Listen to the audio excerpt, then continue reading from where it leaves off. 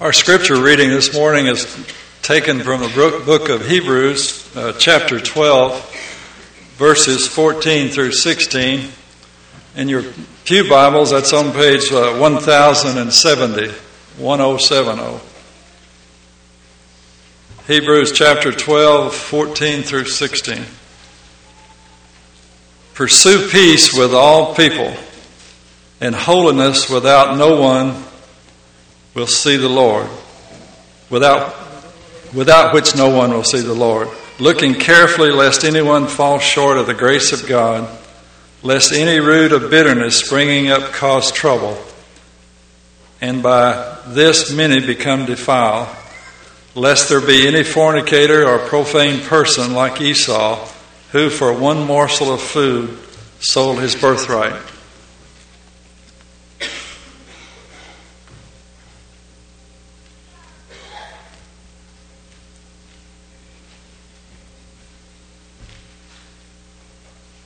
Good morning. It is good to see each of you. If you're a guest this morning, again, we welcome you. It does encourage us that you're here, and we hope that we can be an encouragement to you. We do want to continually remind you that we're placing a strong emphasis the last 48 days of this year on prayer. And the prayer blog continues to be visited. At the beginning of this week, there's over 1,200 hits, and that's a great encouragement. I'm sure by the end of this past week, there are a lot more than that. And so everybody continue to read those. We want on a daily basis to have our minds set up on a study of prayer and meditation and prayer. And we hope that that'll be our life for the rest of our life, as a life of praying without ceasing. Also, be sure and keep in mind that the prayer panels are still at the ends of each of the foyers. Be sure and take prayer requests that your brothers and sisters in Christ have asked you to pray about, and pray those for a few days and bring those back and bring then take other prayer requests also with you. It's a wonderful privilege and honor to be able to pray for each other. Are you open? Are you open to holiness? That's what we want to look at this month as we think about the last month of our year-long theme of Are You Open? We hope that you have been open this year to learning more of God's will in your life, and we hope that you'll be open to setting as your strong desire for the year coming up that you truly will grow closer to God next year than even what you have this year. Are you open to that? Sam was an older fellow that was an eyewitness to a burglary, and the defense attorney stood before him as he sat in the courtroom there and asked him, "Now, sir, are you certain you saw my client take those goods?" He said, "Yes, I plainly saw him." And he said, "Now, sir, you know it was in the nighttime when he took those goods. Are you sure that you saw him take those goods at the nighttime?" He said, "Yes, I could plainly see. I saw him take those goods." And he said, "Sir, I hate to bring this up," but he said, "You know, you're over 90 years old. Just how far off can a 90-year-old man see at night?" He cleverly paused for a moment and he said, "Well, I can see the moon. About how far is that?" Now, when you think about seeing, what can you see? We're asking this month, are you open to holiness? Can you see what a life looks like that's lived out in holiness? But it's not just seeing holiness. The text that was just read for us reveals for us that if we do not pursue peace with all people and holiness, in which we will not see God. You want to see God? You and I have to pursue a life of peace with other people. Romans 12 teaches us that there'll be some people it won't be possible for us to live peacefully with them. But we are to pursue a life of peace if we are to see God. But he places an "and" in there. We pursue the life of peace and holiness, in which then you can see God. I believe that seeing God is literal. Everybody that's going to live with God face to face in His presence for an eternity, it's going to be people that on this earth, they pursued the holiness of God. I also believe that can have a double meaning of figuratively. On this earth, we can see God living in our life. We can see God making a difference. We can see the power and the work of God on a regular basis whenever we're living a life of holiness. But if we're not living the life of holiness, we can go day in and day out and never see God. Haven't you been in one of those situations where someone says, "Don't you realize they're really, really mad at you?" I don't see. You don't see that? How many times maybe have we seen a parent say to a child, "Don't you see how this is going to affect your future?" You see, it's that open your eyes, figuratively speaking. Can you understand this? Can you see this? When we pursue the holiness of God, we have spiritual eyes that are open to see God, to see His will, to see His blessings, that for an eternity, we literally will see God. But please note this. These blessings that He says here in the 14th verse, they're all about whether or not we pursue holiness. I want you in your mind's eye for just a moment. I want you to imagine when you see on those Discovery channels or whatever, Animal Planet, whatever it may be, I want you to, in your mind's eye, I want you to see that cheetah pursuing the antelope. Or maybe you see a young person that they're graduating out of college and they've worked hard to get that degree and they're sending out resumes and they're networking with people that they know and they really, really are pursuing a job. Or then you imagine someone who's doing nothing. They sit around and talk about how they wish they could get a job, but I don't guess there's any jobs. You know, it's a bad economy. Quite a difference, isn't there? There's a huge difference in saying, "I wish I had something," and pursuing something. Listen, God described it that way for a reason. If you and I are ever going to achieve holiness, it will never be the result of a casual effort. It will never just happen and be one of those moments of, "Well, will you look at that? I never expected that." Have you ever thought about that no one will enter heaven that way? Have you ever thought about that? No one is going to walk into heaven and say, "I never thought about this. This blows my mind. I never thought I would be here." The shock of all shocks. I actually made it to heaven. Can you believe that? Nobody. The only people that are going to spend eternity with God are going to be the people who pursued the holiness of God. And if we're not in pursuit of it, we won't achieve it. People that get there, I'm not saying they're going to say they deserve it. We know none of us deserve it. It's only by God's grace and by His mercy. But there won't be any surprises there. It'll be people that knew they gave their life in pursuit of peace with mankind and holiness toward God. Now, lest we make the mistake that we made the past few weeks. I even got a little bit last Wednesday night from this. You know, we had a little lesson on preeminence. And I had several of you tell me I went halfway through that lesson before I figured out what preeminence was. Well, let's make sure that we don't go halfway through this lesson and somebody say, "I still really don't know what holiness is." What is holiness? That's a worthy question to ask. What is holiness?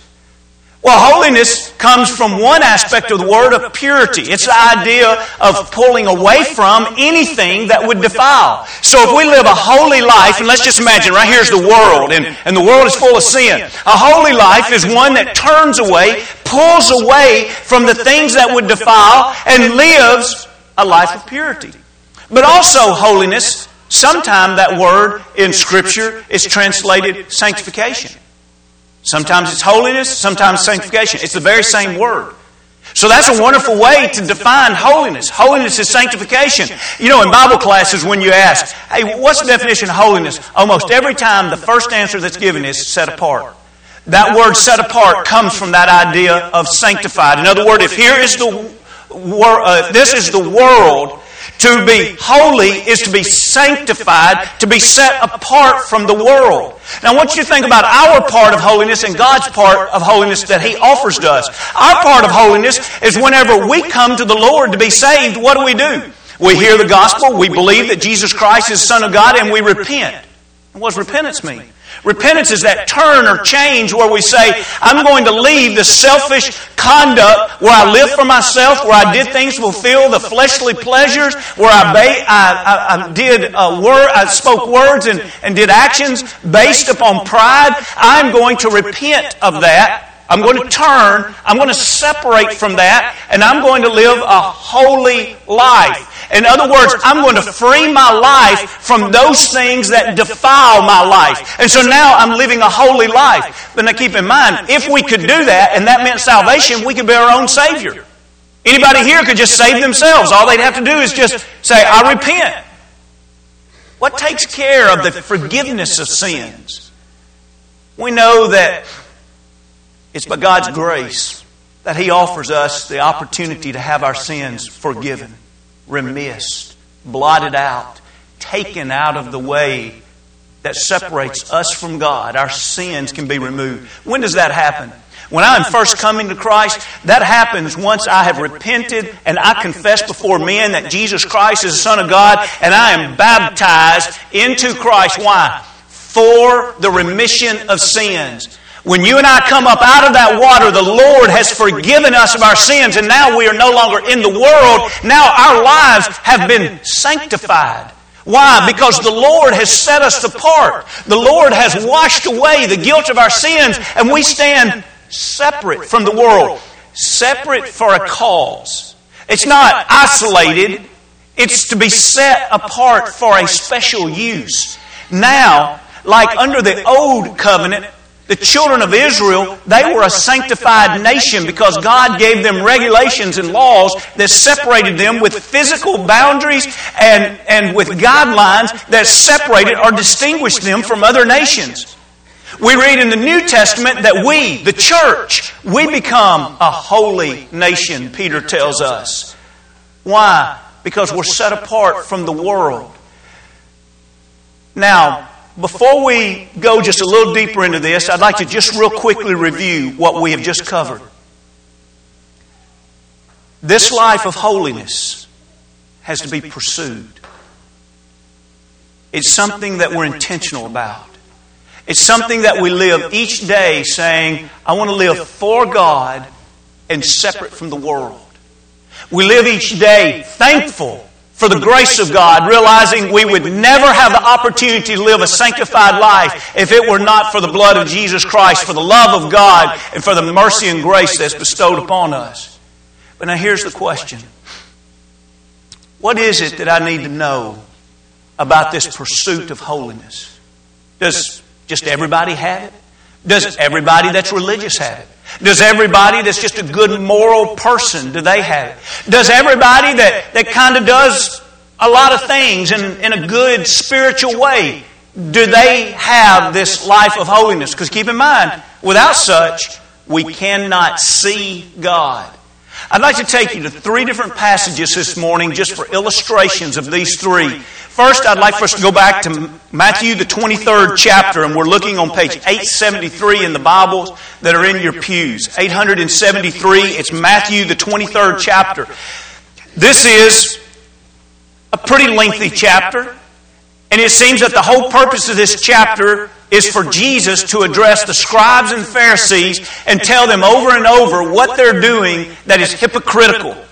And if He doesn't call them a hypocrite over and over, every now and then He substitutes for the word hypocrite, blind guide. Because you see, the Pharisees were the religious leaders of their day, at least among a great number of people.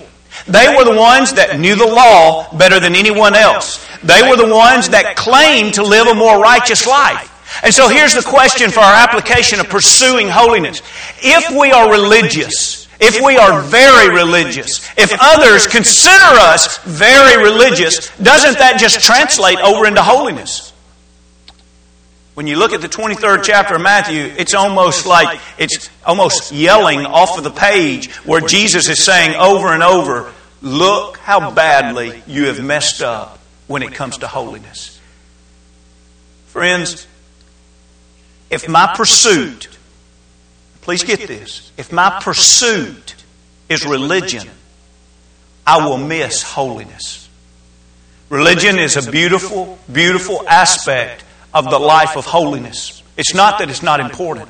It's very important. But our pursuit of God is what forms our holiness.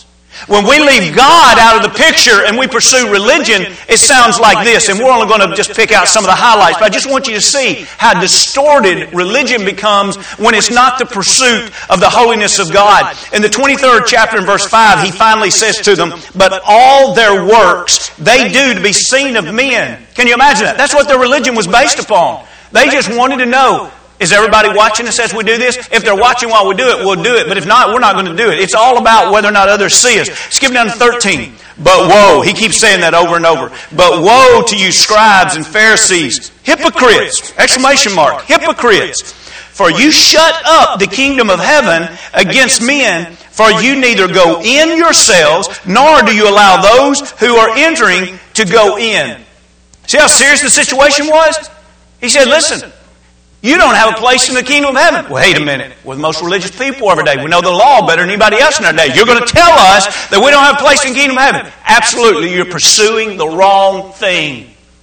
And by the way, anybody that follows you, it's a shame they're following you because they don't have a place in the kingdom of heaven either, because they're following someone that's not in the kingdom of heaven. We need to be careful who we follow, don't we? Now, notice this next verse 14. Another, woe to you, scribes and Pharisees, hypocrites! For you devour widows' houses, and for a pretense make long prayers. Therefore, you will receive greater condemnation. Now, to make this real, how far off can religious people get if the holiness of God is not the pursuit? I want you to imagine a few of our elders in a serious elders meeting, and the topic is this. Oh, we understand that one of our widows is very vulnerable right now, and we think we could go in and say the right things, and we literally could steal her house from her, and we could sell it, and we could split it, and we could come out really, really good. Now, I hope everybody here would say, I can't imagine that. The religious leaders stealing the widows' houses?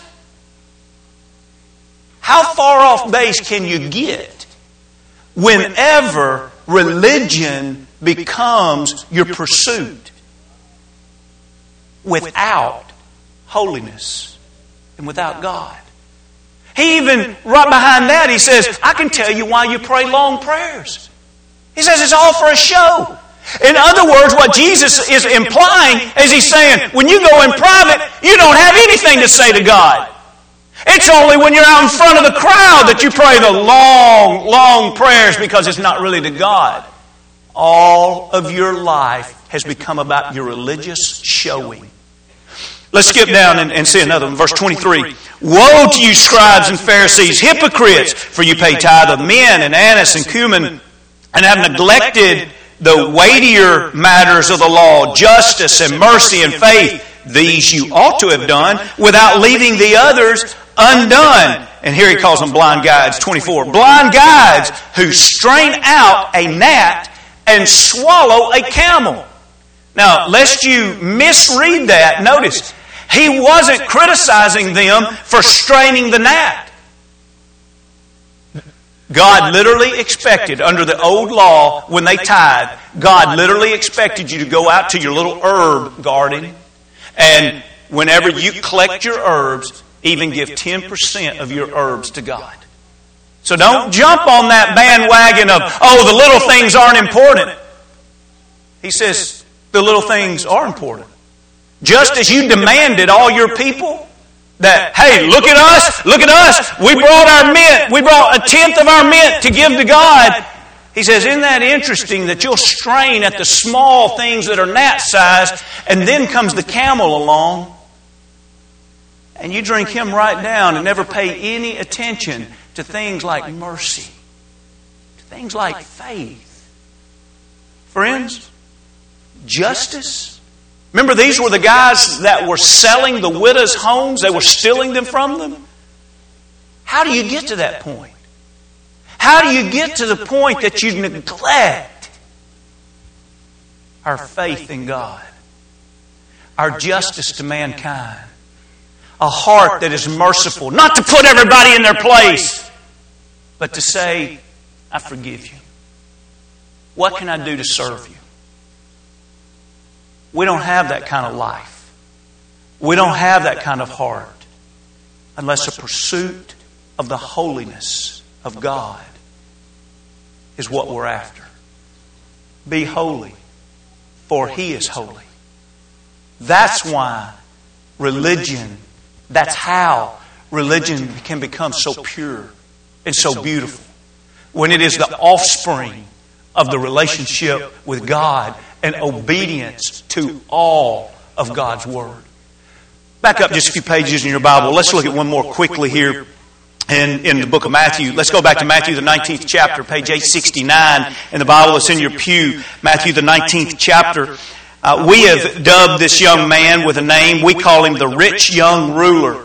You remember the rich young ruler? He came to God, to Jesus in verse 16 of Matthew the 19th chapter and wanted to know how to have eternal life. And Jesus talks with him a bit, but towards the end of 17, what he says to him is keep the commandments. And so in 18, he asked him, which ones? And so Jesus answers, in other words, which commandments you should keep. And Jesus mentions, you should not murder, you should not commit adultery, you should not steal, you should not bear false witness, honor your father and mother, and you shall love your neighbor as yourself. That's pretty good moral laws, isn't it? If this young man really had done these things, you would describe him, if you were his neighbor, you'd say, that's the finest young man. You ought to see the way he treats his parents, the way he treats other people. He's just a good, fine young man. Now, notice the young man did this. In 20, the young man said to him, all these things I've kept from my youth. What do I still lack?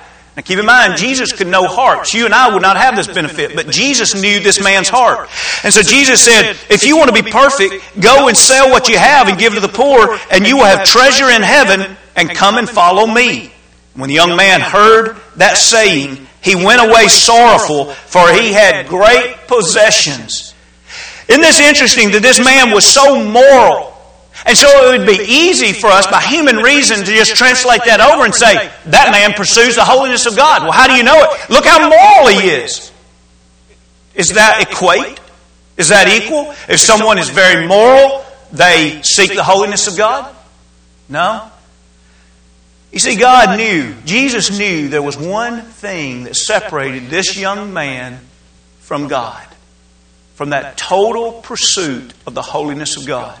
And He knew for this young man, it was his great wealth. And so He's challenging him to set aside the very thing that is causing him to stumble. Give it to the poor, notice this, and follow me. He didn't do either one. Instead of following Jesus and selling it and giving it to the poor, he walked away sorrowful.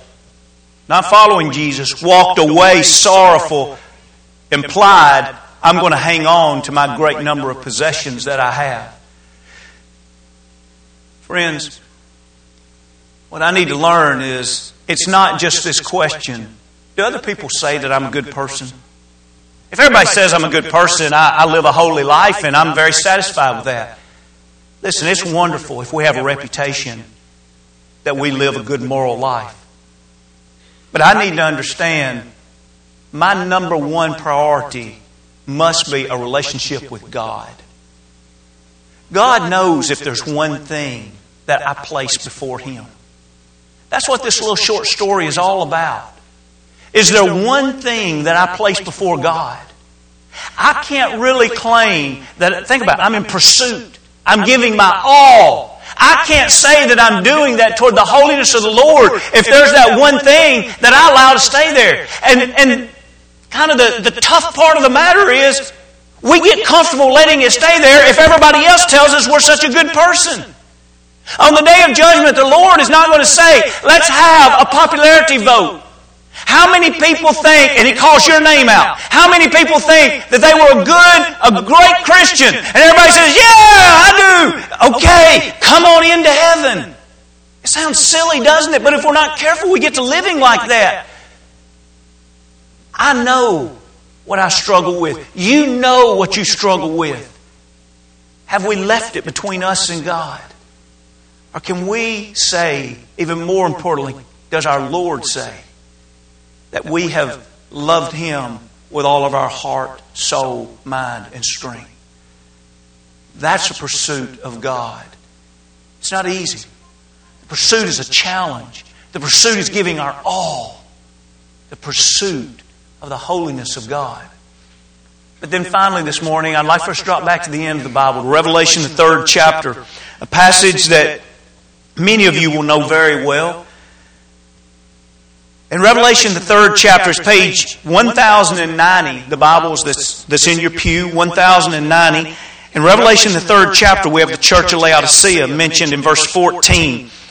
There's something that He wants them to change. In other words, they were not on the pursuit of holiness to the degree that they should have been. There was a major flaw. And He tells them that they're going to have to overcome. Now think about that word, overcome. This is a hurdle. This is stopping you. Are you going to be willing to overcome it? Are you going to be willing to push it out of the way, to suppress it, to get beyond it? What was it that they were going to have to overcome? He says in 15, I know your works, that you are neither cold nor hot. I could wish you were cold or hot. So then, because you are lukewarm and neither cold nor hot, I will vomit you out of my mouth. We're all familiar with something being extremely cold or extremely hot.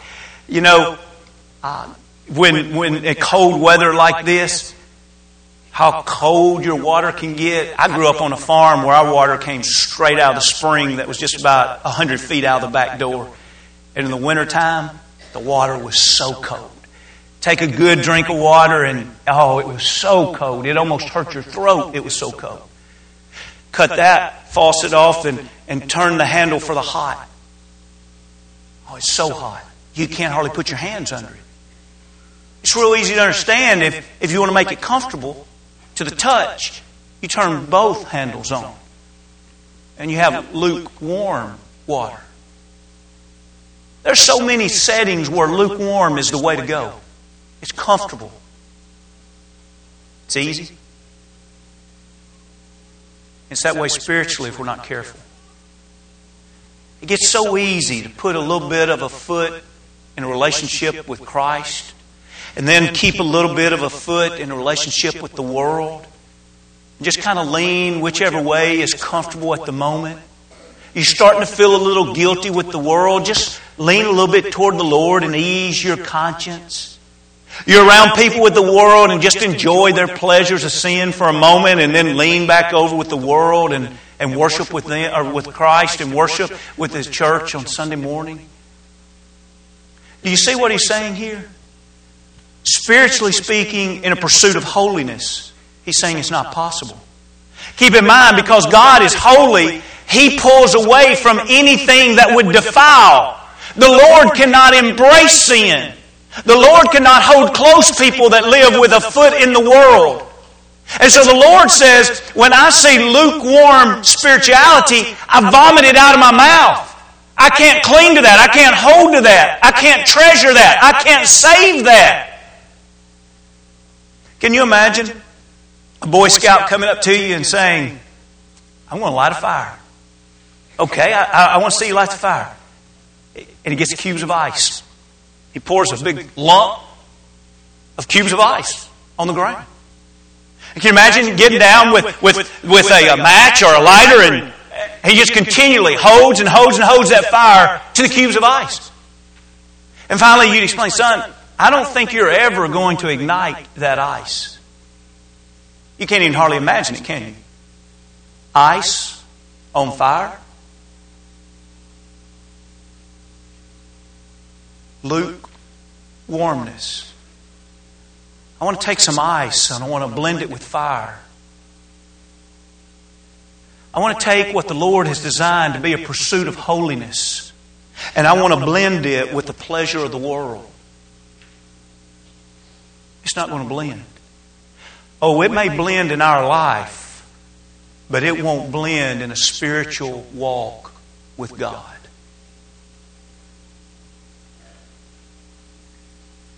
So what have we learned? This morning, I want to walk away from here knowing this. We generally achieve what we pursue. And right now, if what you have achieved in your life, you say, I don't really like it, we better start pursuing something else. A second thing that I hope we've learned is that the life we live helps determine whether or not we see God. I'm sure in an audience this size there would be somebody that would say, I just don't feel as close to God as what I know I ought to.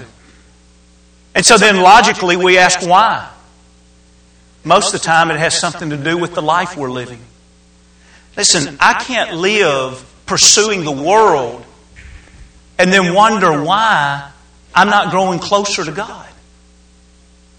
It's the pursuit of the holiness of God that draws us closer to God.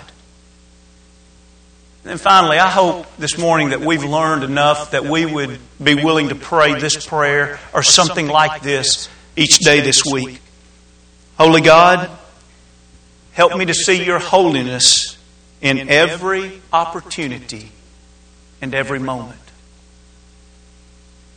Think how our lives might change if we literally went about our day saying, I want to see God's will and God's way in every person I run into. That person at work that's that difficult co-worker, what if tomorrow you started dealing with them not based upon the flesh, but you started dealing with them based upon a pursuit of holiness? God, how is it that you want me to interact right now in this difficult situation? Forget me. Forget my selfish desires. What do you want, God? What if we went back into our homes and we started dealing with our children based solely upon our number one desire is a pursuit of holiness in our home? What if the next time your wife or your husband or you were in conflict with each other? That probably doesn't happen at your house, but it does in some houses. And what if you're dealing in conflict with each other and you say, you know what? I'm not going to try to win this one. I want holiness to win this one. I want a pursuit of holiness to win this. What if when we're in the world, living our day-to-day life, holiness is what is directing us, and we know we're not at home there? What if we're in personal time, we devote that time to God in a search for greater holiness? Friends, we usually achieve what we pursue. And if we're lacking in holiness, it's probably because we haven't pursued it. This morning, let's be prayerful about that. Let's be determined to live out a life of pursuit toward God. There's nobody here perfect, but we can all leave here forgiven. That's part of the pursuit of holiness. We'd love to encourage you. We'd love to walk hand in hand through this life and this earth together and all of us live together for an eternity. How awesome would that be? If there's something we can do to encourage you, if there's something that we can do to help you, if you've never been baptized into Christ as we studied earlier, or if you have and you've allowed sin to separate you, and this morning is the morning that you want to pursue the holiness of God with all of your being, if we can help you in any way, come as we stand and as we